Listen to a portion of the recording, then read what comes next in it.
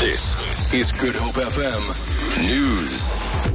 Good morning. The International Monetary Fund says it is concerned about the lack of adherence to governance principles in different state-owned entities.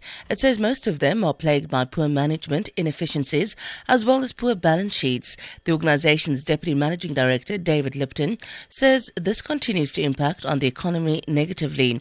Lipton was delivering a public lecture at Wits University. Support for money-losing companies is a growing drain on government coffers. Moreover, the private sector is unable to enter key sectors where they're dominated by state-owned enterprises.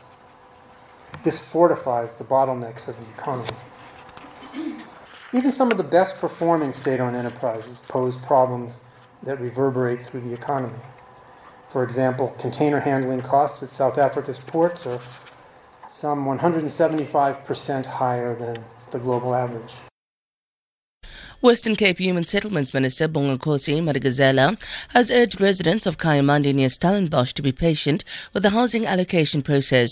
He was speaking while handing over houses yesterday to about 200 residents who were displaced by a fire 4 years ago. Madikizela says the project cost about 32 million rand. It's an exciting moment because, as you can see, we have handed over houses to very old people who have been waiting for years. This is in the true spirit of Utatu Madiba. These are some of the things that he fought for us to change people's lives for better. The Department of Home Affairs has called on citizens to collect their ID documents before Election Day in 2 weeks' time. Minister Malusi Gigaba says about 250,000 of green ID books and smart ID cards have not been collected nationwide.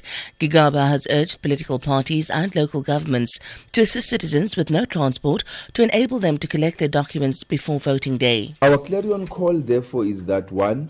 Citizens should collect their IDs with no delay. Secondly, all Home Affairs stakeholder forums are to enlist the support of communities to distribute the documents. Thirdly, local governments, where possible, should assist citizens struggling to reach Home Affairs offices to collect their documents, including those in remote and rural communities and those in informal settlements and historically disadvantaged communities. In this regard, providing transport is one of the ways of assisting our people to get their documents.